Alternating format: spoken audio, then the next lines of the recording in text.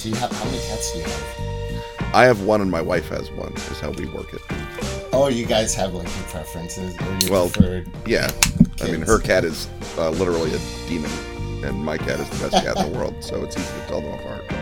That's hilarious. Yeah. We have 2 dogs, and my wife, the little one is more attached to my wife, and the bigger one's more attached to me. Mm-hmm. So we kind of have a similar thing going.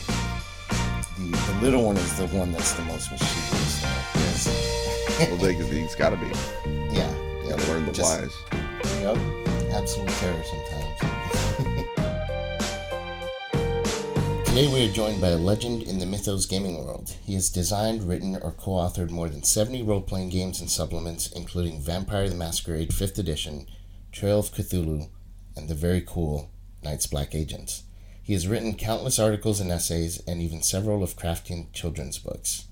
His most recent Lovecraftian game, The Fall of Delta Green, won a Golden Annie Award this year for Best Setting, and his recently released annotated King in Yellow by Robert W. Chambers has received much acclaim from prominent critics and personalities within the Lovecraft circles.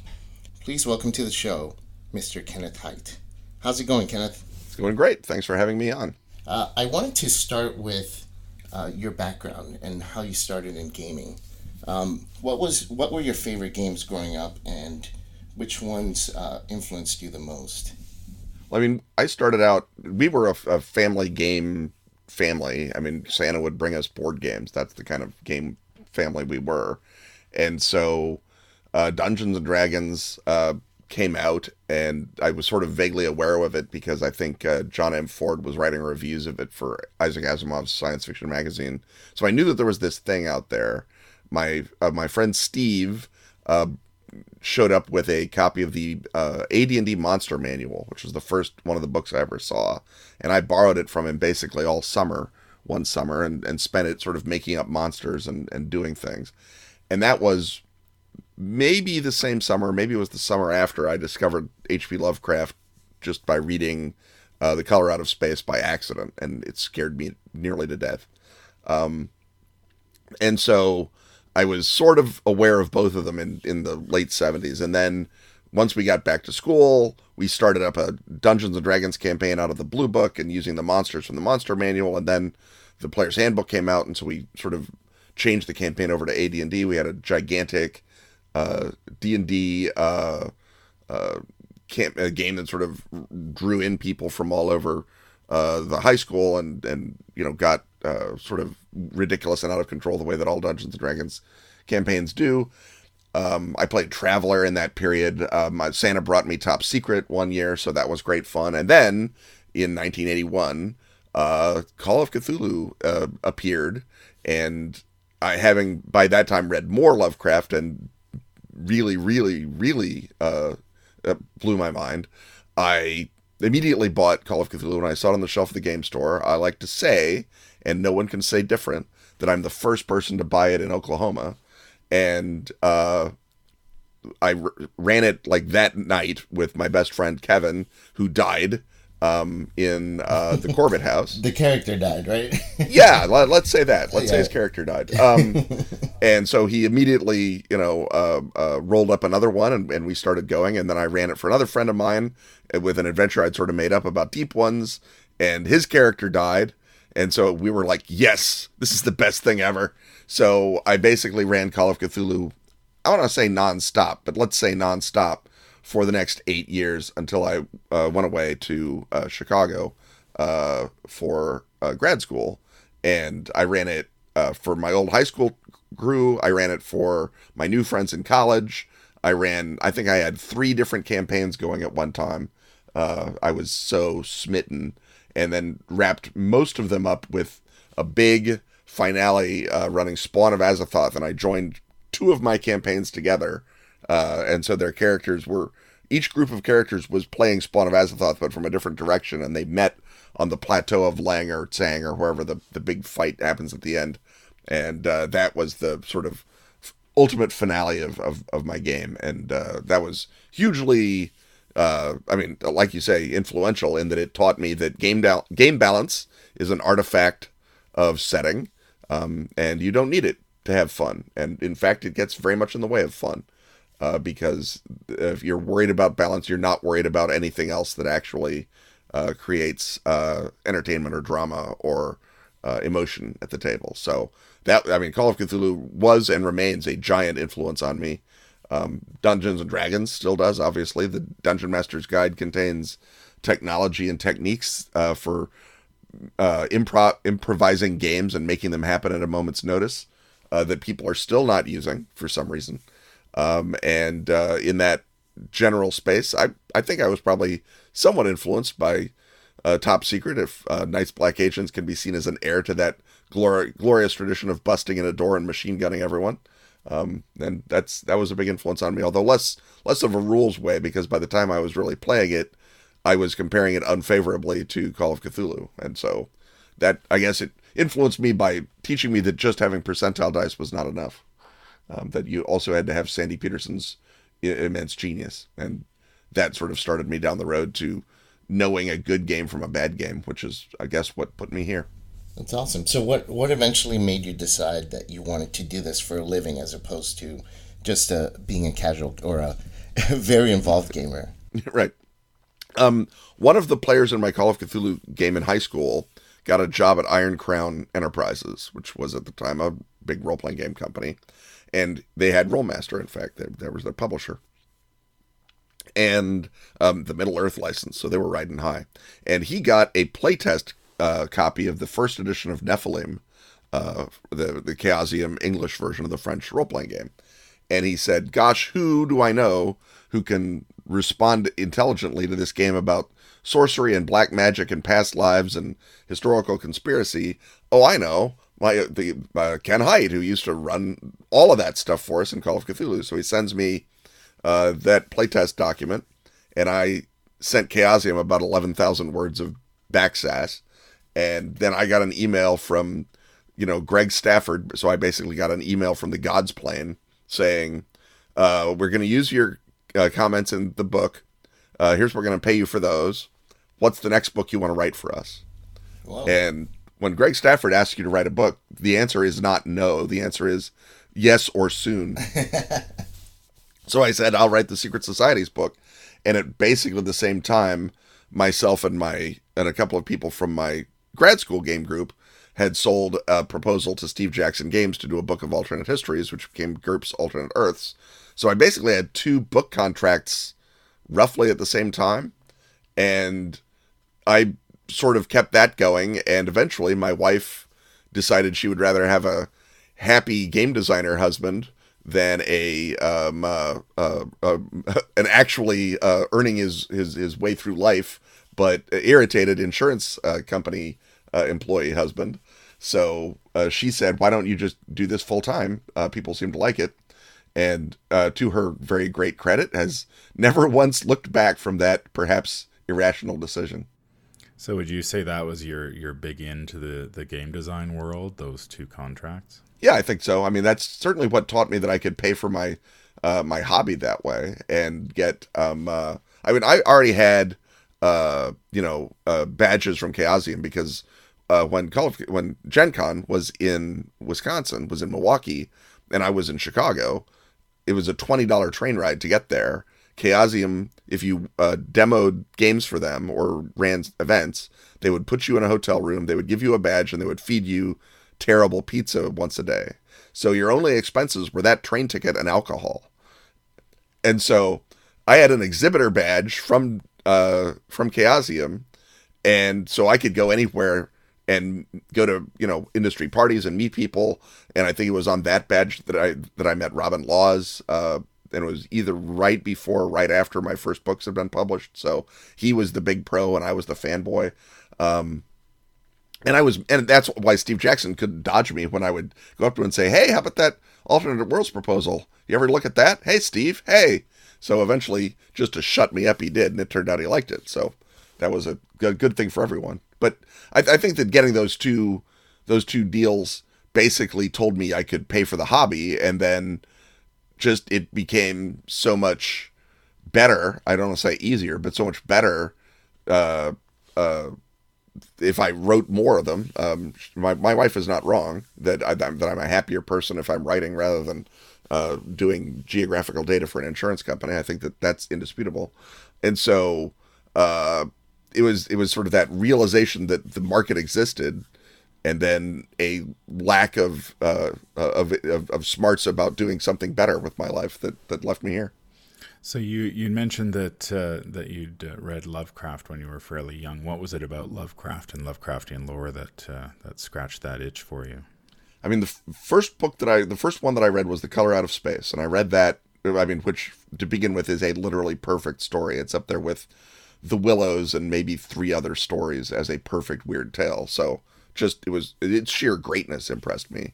But I read it in an anthology of more conventional science fiction assembled by Groff Conklin, I want to say, Adventures in Space and Time or something like that. So it's all stories out of Astounding and Amazing. So it's all jut-jawed, blue-eyed blonde Earthmen of all races and colors, battling aliens and beating them up.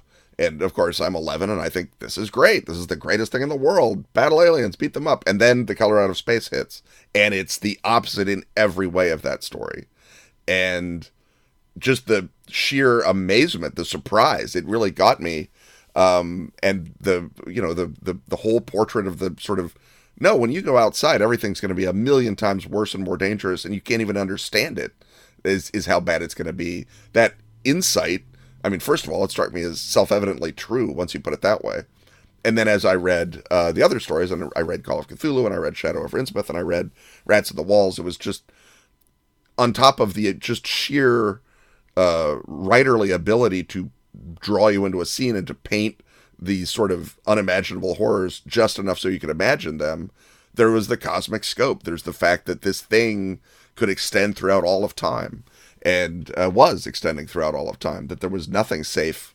It was just a very, very powerful conception. I mean, so it was everything about Lovecraft that gets you when you're a teenager, the cosmicism and the goo and the weird details to memorize. But I think that what sort of stuck with me was the real project that Lovecraft was trying to present, the notion of really trying to think about alienness and what does that mean in all of its respects. And I think that sort of resonated with me as a science fiction fan, and then has stayed as, you get older and look around at the world and you say, well, we barely understand what's going on now, much less what's actually going to go on if we ever, can look up for 2 seconds.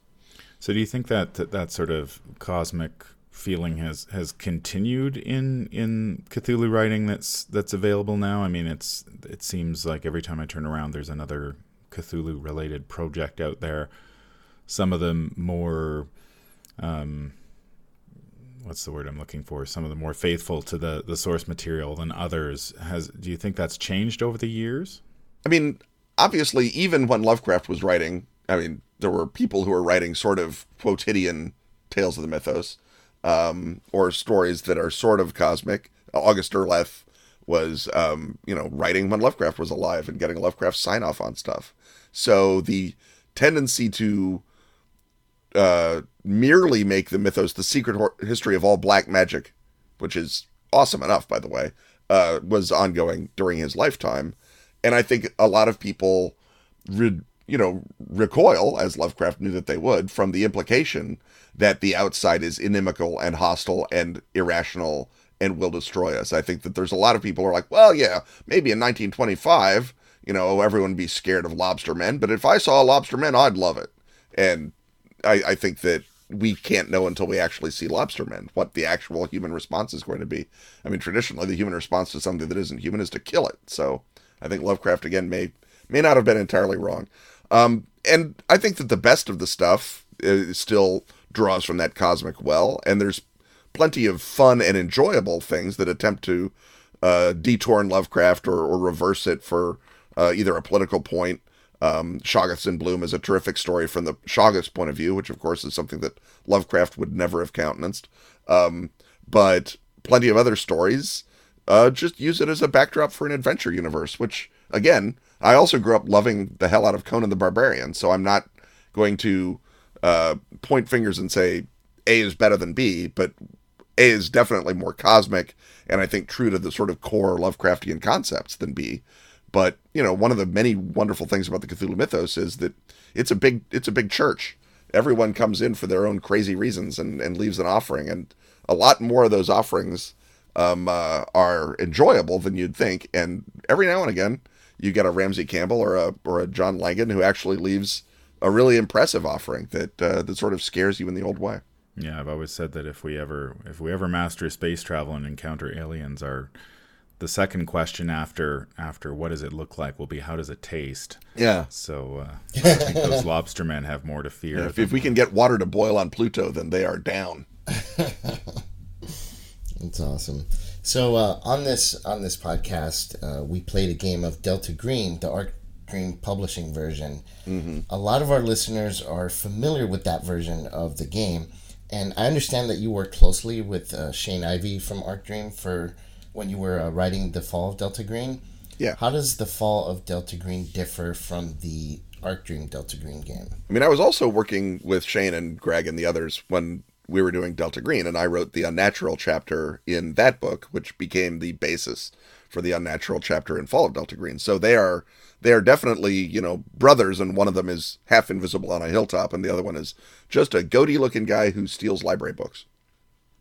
But the Fall of Delta Green, to begin with, uses the Gumshoe engine, which is the system that drives Trail of Cthulhu and Night's Black Agents and many other fine games from Pelgrane Press, because the goal was to expand the Delta Green universe out to a different rule set. Everyone grew up playing Delta Green in the old Call of Cthulhu system, and then Greg and Shane and the others were moving it into its own system. And so the next thought was, what's the other system that people like playing Cthulhu in? And the answer was Gumshoe, which is nice. And so they wanted something that would get people to kick into the Kickstarter, that would be an attractive stretch goal, that would be interesting, that would stand on its own and actually expand the line. So rather than just do a translation of Delta Green into Gumshoe, where the two lines would cannibalize each other, I think Dennis had the bright idea of saying, how about if you do a historical Delta Green, and then you can have that decade, and we'll do modern day Delta Green, and they'll reinforce each other, the two lines. And they offered me the 1950s as the setting, and I countered with the 1960s, mostly because it has an ending. The story of Delta Green very much ends in a way in 1970 when the secret government agency is disbanded and it becomes a conspiracy instead. And so that sort of tale of hubris and overreach and destruction is the story of the government in the 1960s writ small. And so I thought that will make a great theme for the book, and so it'll hang together, and I won't have to sort of tease out, what is 50s or what is whatever, because the 60s, first of all, everyone knows it. Second of all, it's got that very, very strong backstory that is helpfully being replicated in Indochina during that same decade. So I just have to sort of keep batting back and forth between those, and the book almost sort of structures itself. It doesn't quite write itself, but that's the goal. So it's Gumshoe, Delta Green, when Delta Green is a legitimate agency, if a deniable one, set in the 1960s, and those are the differences between Fall of Delta Green and the Delta Green RPG. So on the Arc Dream Handler's Guide for Delta Green, the role-playing game, there's a huge chapter, probably the biggest chapter in the book, has some historical timelines, including events from the 1960s and how they tie to Delta Green. So does The Fall of Delta Green follow the same historical timeline as that book? Yeah, it's set in the Delta Green universe. It's not an alternate universe or a parallel track. It's the same universe. And a lot of those events came out of my first draft, and a lot of the things that they already had that, were already part of Delta Green continuity, I put into my book. So if you remember, there's a weird remote viewing group called, I think, the Outlook group, that's in, maybe it's in Countdown, and they get busted up. They fail to predict the Bay of Pigs. And so I said, well, there we go. That's a 60s thing. And so I expanded it to make it a sort of a mini scenario seed, a scenario structure, and put it into the book. And so as I think Operation Libretto. And then as they then saw that in the manuscript and said, now we can port that back into the Handler's Guide as part of the timeline. So it was really sort of a a symbiotic process. I would come up with something based on what they'd come up with, and then they would change the new book based on what I'd come up with. So it wasn't I mean, we didn't sit around a table and hash it out over cups of coffee. It was sort of a slow symbiosis where people would send giant, unedited drafts of things back and forth.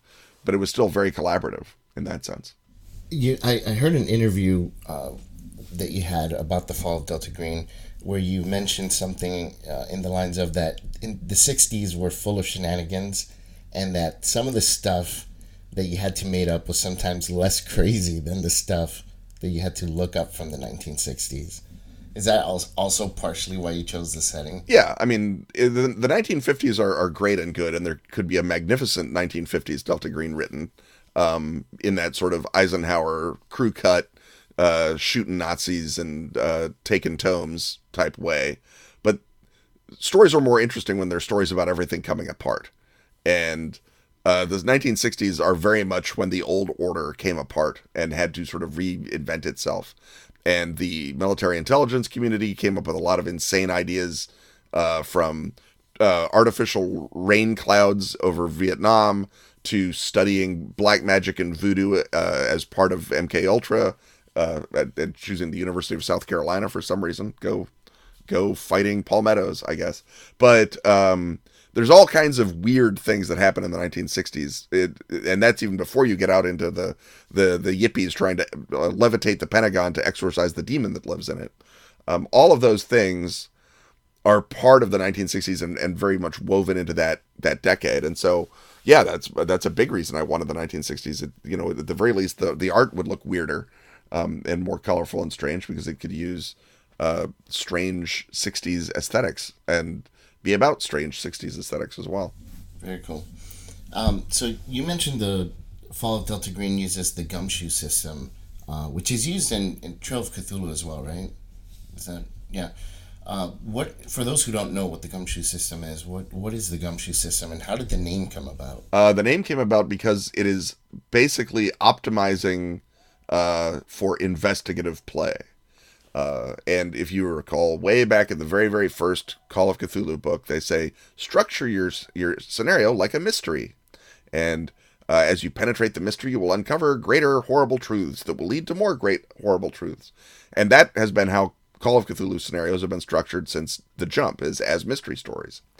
And so the gumshoe system came about because at many tables and in many cases, if the GM did not structure the mystery correctly, or the scenario writer did not structure the mystery correctly, you would hit a point where you need to make a spot hidden roll or a library use roll or some kind of roll. And if you failed it, you couldn't move forward in the story because you had to find the diary that said there's bad doings out at the old mill. And if you don't find the diary, you never hear about the old mill. So the GM, the keeper, would have to sort of vamp and come up with a different way to get you to the old mill so that the rest of the story can happen. Well, Robin said, let's divide die rolls then into two possibilities. One, a possibility where failure makes the game worse in that it stops it, and that's the investigative rolls. So in Gumshoe, you don't have to roll for investigative rolls. You automatically get the clues because you're playing investigators. You're playing the kind of people who could find an old diary. You're playing the kind of people who can decipher the text or spot the footprint or whatever it is, because that's what the story is about. The story is not, gosh, I hope Sherlock Holmes finds the clue. The story is, what will Sherlock Holmes do with the clues that he has found? How does he put that together to solve the mystery? That's what mysteries are actually about. On CSI, they don't wave their luminol around and then say, well, guess we missed the fingerprints. That's not what happens. So in a game that is intended to evoke mystery solving, Robin thought it makes sense to simply let the mystery solving be the thing that the players do and the clue finding happen automatically. So that's the main difference of Gumshoe. And you can do that in any game, I guess, is just, automatic successes on your investigative rolls if you've got an investigative skill and can be presumed to be good at it.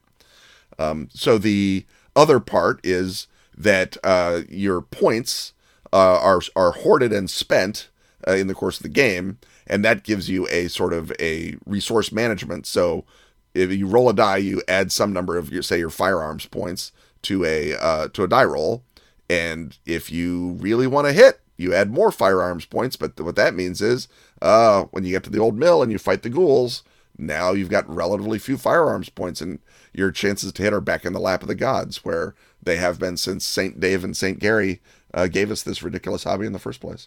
The gumshoe system sounds like definitely pushes the story forward. There's no drawbacks in terms of like you've come across a dead end and you failed your role and now you're just stuck, and the players have to figure out what they have to do next. I mean, the clues are found and then you continue on with the story. Is that right? Yeah, it's designed to be that sort of story forward. Robin thinks about games as narratives, and always has. He thinks about other things too, but for him, the narrative, the role playing is a narrative art, and if no narrative is happening, then at some level you're not doing everything you can at the table. So he always wants story to happen, and Gumshoe, again, like I say, it's optimized for that. It's not the perfect engine for everything, and there are genres where investigative gaming is not the point, and so it would be kind of pointless to automatically succeed. But if you're playing a game optimized for investigation, as old Call of Cthulhu often was, and as a game in which you're playing literal secret agents working for the government should be, then yeah, I think it's a natural choice. I've noticed in a lot of your games, I think just about all of them have some kind of connection to actual historical or geographical settings, real life ones, as opposed to fully like imaginary worlds and time periods. Is there something that draws you specifically to like factual human cultures or human history when designing or writing for your games? I mean, I've been a history nut since forever. I'm just into it. But the fact of the matter is, Earth is more interesting than a made-up world. It just is. More people have thought more cool things about it, done more weird stuff in it. The maps are better. It's just a better source. And so anything you want to do at the table, someone has probably done, maybe without quite so many fireball spells in the real world. So why not set your game there? And as a creator, as someone who's trying to get other people to play my games, what it does is it gives a possible buy-in. If I tell you this is a game about how Anathalos accidentally summoned a monster that ended the world, you're like, well, I don't care. I don't care about Anathalos, and I obviously don't care about his world. But if I say this is a game about how Hitler accidentally summoned a monster that nearly ended the world, now you're interested. You're like, I did not know that happened. Tell me more. Tell me about this thing. I'm willing to believe it. Hitler's bad news. I'll bet he'd do that. And then you have Day After Ragnarok. And so I can set a Conan the Barbarian tribute in the American Midwest. And suddenly, as opposed to saying, the ruined stones of Sethalos, you remember it was a great city 100 years ago. You can say, look, the ruined stones of Tallahassee, Florida. And everyone's like, oh, I get that frisson that my character actually would get at seeing these ruined stones. It's part of my lived experience. It's something that I understand. Maybe I'm lucky enough to be from Tallahassee and can really engage with these ruins. And that makes your game at the table meatier as well as also being more accessible. And then I don't have to spend 50 pages explaining who Anathalos was when I can do one page explaining what on earth Hitler thought he was doing. So I wanted to ask you about the King in Yellow annotated edition. A lot of the guys on the podcast have a copy, and they're blown away by the sheer beauty of the book, the artwork, the detail that went into it. Can you tell us a little bit about that? Yeah, this was a thing, and Shane Ivey claims this was my idea. I don't remember it that way, but I'm willing to take credit because the end result was so good. But he decided in his genius that what the world needed, because Delta Green will be having Dennis's new big King in Yellow adventure come out at some point fairly soon, that what the world also needed was a great edition of Robert W. Chambers' original collection, The King in Yellow. And he had Sam Araya, the amazing artist, he'd already done a bunch of King in Yellow art that I think Shane wanted to publish. And then he said, but we also need to annotate the text. And because it's written in 1895, it has a bunch of allusions that people don't get. There's all kinds of things. Everyone's going to be asking, what does this have to do with Cthulhu? Lots of questions. So he approached me, or I approached him, depending on whose story we're telling, and said, "Would you like to annotate Robert W. Chambers?" And I said yes, because I'd love that process. If I got to do anything for the rest of my life, it would be annotate horror masterpieces. That's a great gig, because it's all the fun of research and none of the fun of adding second paragraphs to things. So it's the best. And I thought, well, how hard can it be? There's very little about Robert W. Chambers that anyone's ever done. There's maybe 2 or 3 articles, not even a book, about Chambers's art. So it'll be super easy to read everything about Robert W. Chambers. I'll bang out the annotations.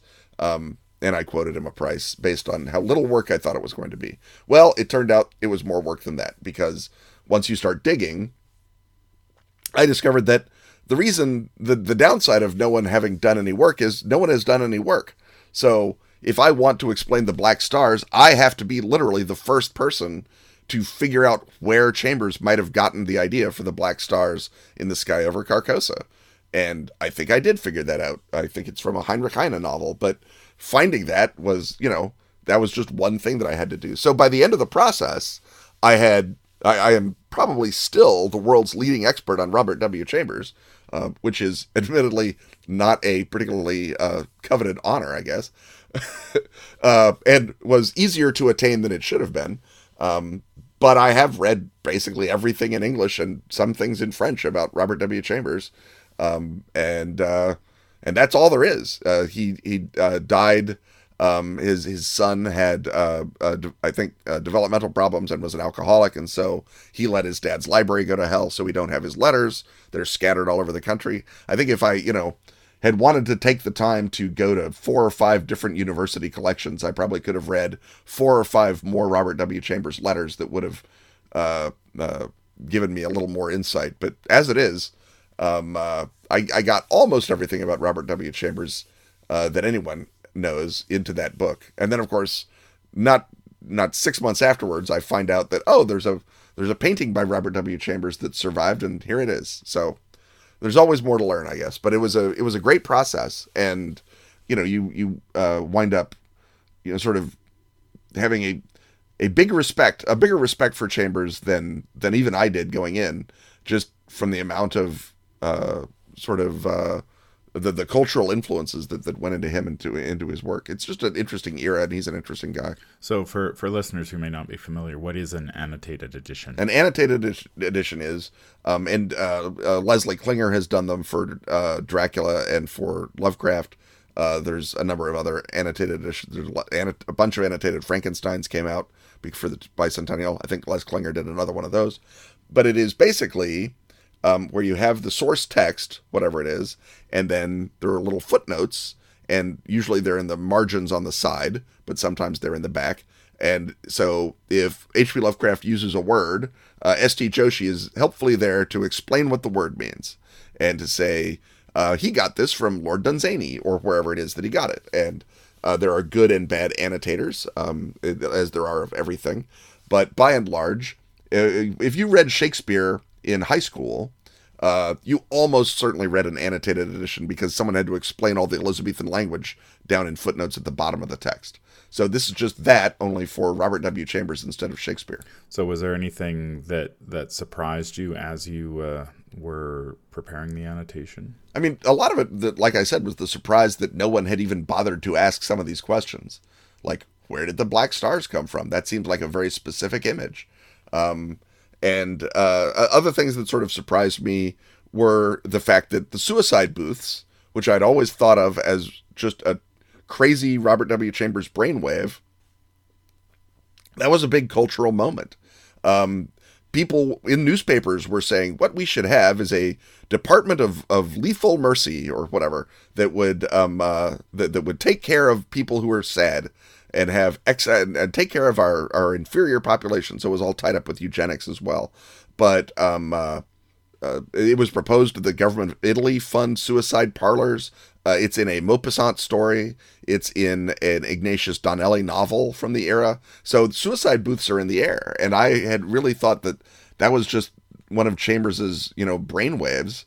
But in fact, Chambers is in the 1890s reading all this stuff and So when someone says, maybe the future will have suicide booths, he's like, okay, my crazy future is going to have suicide booths because it's a crazy future, and slots them into the repair of reputations. Yeah, I just realized that, when I was a kid, I'd read, I think it was The City of Gold by John Carpenter, and it has suicide booths in it as well. So it's interesting that it goes back. Yeah. That sort of thread runs through all the way back that far. Yeah. Well, to at least the 1890s and possibly earlier. Where can listeners get a copy of the annotated King in Yellow or the Fall of Delta Green? Fall of Delta Green is available from anywhere you buy fine role-playing games. You can get it online or order it. You can get your PDF, or you can order it physically from Pelgrane Press. You can get it on your drive-thrus and other platforms. Get it from Amazon. Get it from your game store. Wherever it is you buy a game, that's where you can do it. Obviously, if you buy it from Pelgrane Press, they will love you best because they will get to keep more of the money, and then they can hire me to do more things. So I will, at a remove, love you best. The annotated King in Yellow is, I think, exclusively available from ArcDream. I don't know that there is a secondary market, but you can go to shop.arcdream.com, I think is what the email or the www is. And you go to the ArcDream online shop, they will happily sell it to you and ship it. Or you can get a PDF of it from ArcDream or from DriveThru. But it's a gorgeous book. It's like leather bound, and it's got a gold foil yellow sign scarab on the front, and then Samaraya's art is great on the computer, but it is amazing when it is just in front of your eyeballs. It's a gorgeous thing. And Simeon Cogswell did an amazing job with the book design as well. I should point that out. Yeah. The art, now that you mentioned Samaraya's, it's like almost fantasy, almost like fairy tale like. It's amazing. Yeah. He's very much inspired by the sort of symbolists that are, I don't think it's the symbolists that were around when Chambers was around, but I think there's symbolists who are inspired by those symbolists. So if you're into people like Odilon Redon, you're going to recognize some of the influences on Sam's art.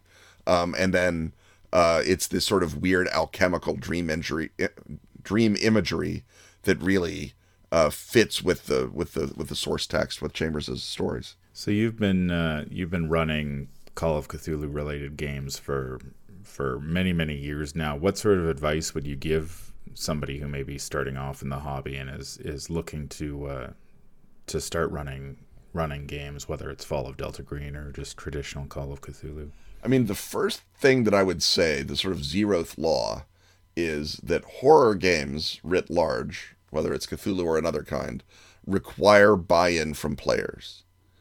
Because what you are doing with horror games is you are drilling into an emotion, and you cannot do that by accident. First of all, you shouldn't do that by accident, but second of all, you can't. If one person is at the table and they want to crack jokes or look at their phone or screw around, it does not work. It's like the one guy in the theater who's laughing during the scary part of the movie. It ruins it for everyone. So if you do not have buy-in, trying it at best will get you to sort of Buffy the Vampire Slayer level of fun horror adventure, which can be great. And, certainly you can play Call of Cthulhu that way. You can play Vampire that way. You can play Night's Black Agents that way.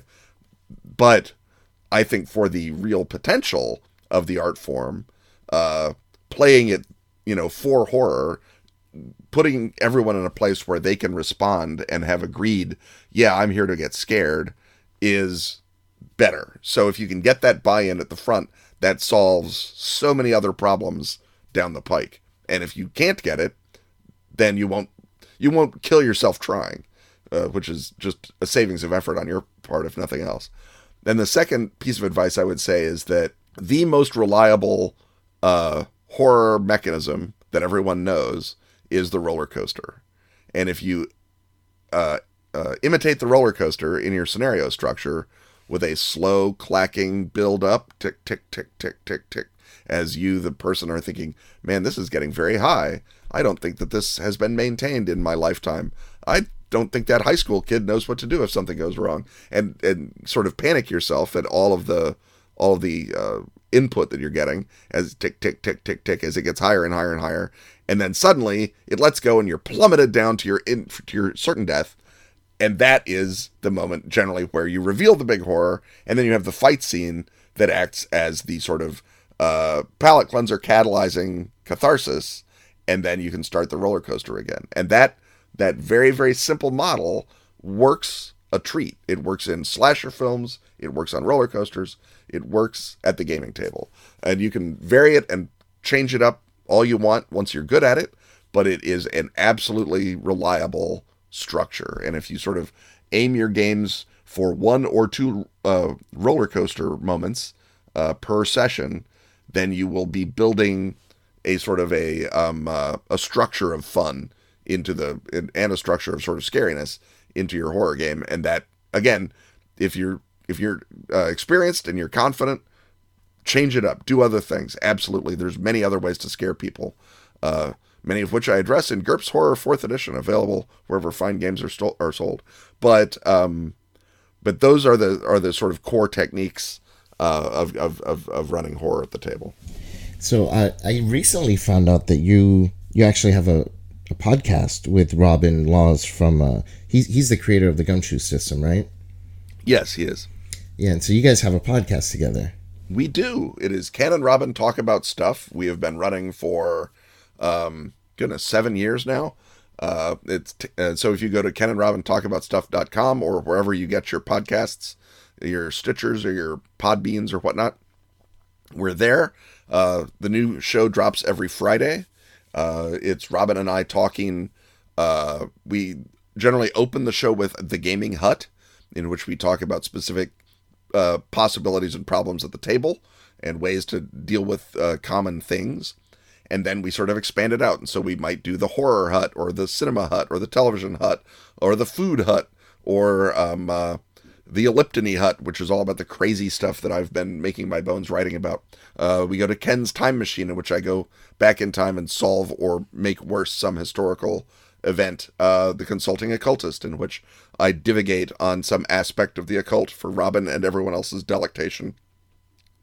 And all of it generally with an eye, the Tradecraft Hut, where we talk about cool stuff in the world of spies. All of it with an eye towards making it usable at the table, because, of course, everything is usable at the table once you start thinking in that way. And I guess to the extent that we're doing anything besides entertaining ourselves with the podcast, we are sort of trying to get you to think that way and to look at everything as grist for the mill of tabletop games. Are there any other projects that you wanted to mention? I am finishing out the second volume of my Toured Lovecraft series. I did Toured Lovecraft The Tales back in, I think, 2008, and then kickstarted a little while ago. The backers are saying, perhaps a great while ago, Ken, a expansion of that book and a sequel, Toured Lovecraft The Destinations, where I look at all the locations that Lovecraft's stories are set and why he set them there and what he was trying to do with those locations. Those will be re-released then when I'm done, which will be very, very soon now. I had to take a break to write Vampire the Masquerade, and people were very understanding, but I think they want their book. And so I'm finishing that, and I'm starting a new game book, Hellenistica, which is a D&D 5th edition compatible setting, and the setting is the 3rd century BC, the good parts version of the Hellenistic era, with war elephants and griffins and flying triremes and colossuses of Rhodes stamping around and everything amazing that was going on. Basically, Jason and the Argonauts, but with many more hoplites and cat people. So it's set in the actual Earth, but it's the fantastic, wild actual Earth that people of the era kind of thought they were living in. And who's to say they were wrong? I mean, just because their resurrection magic never worked doesn't mean they weren't onto something. True. Is there a Kickstarter for that project? There will be, and it will be beginning of next year, we hope, but maybe a little later than the beginning of next year. Much depends on how fast myself and my co-author, John Harness, can get the words onto paper. Well, thank you so much for taking the time to hang out with us today, Ken. Any parting words? Yeah, I mean, Lovecraft is a great writer, kids. Read him. Know how he did what he did and why he did what he did and what he was doing. And your own horror output, whether it's at the table or in prose or in any other way will be better. He was a legendary master of the craft, and just because no one writes like Nathaniel Hawthorne now doesn't mean that it's not worth reading someone who very much tried to write like Nathaniel Hawthorne in 1926. Very true. Well, worshippers, that does it for today's episode of Beyond the Veil. I'm your innkeeper, Vase Odin, and today we had... I am the man from Lang. I am the host of the Whisper in Darkness YouTube channel. All right, and thank you again, Kenneth. We really appreciate you taking the time to talk to us for a moment. No, it was terrific. Thanks so much for having me on, guys. And we'll see you when the stars are right. Absolutely.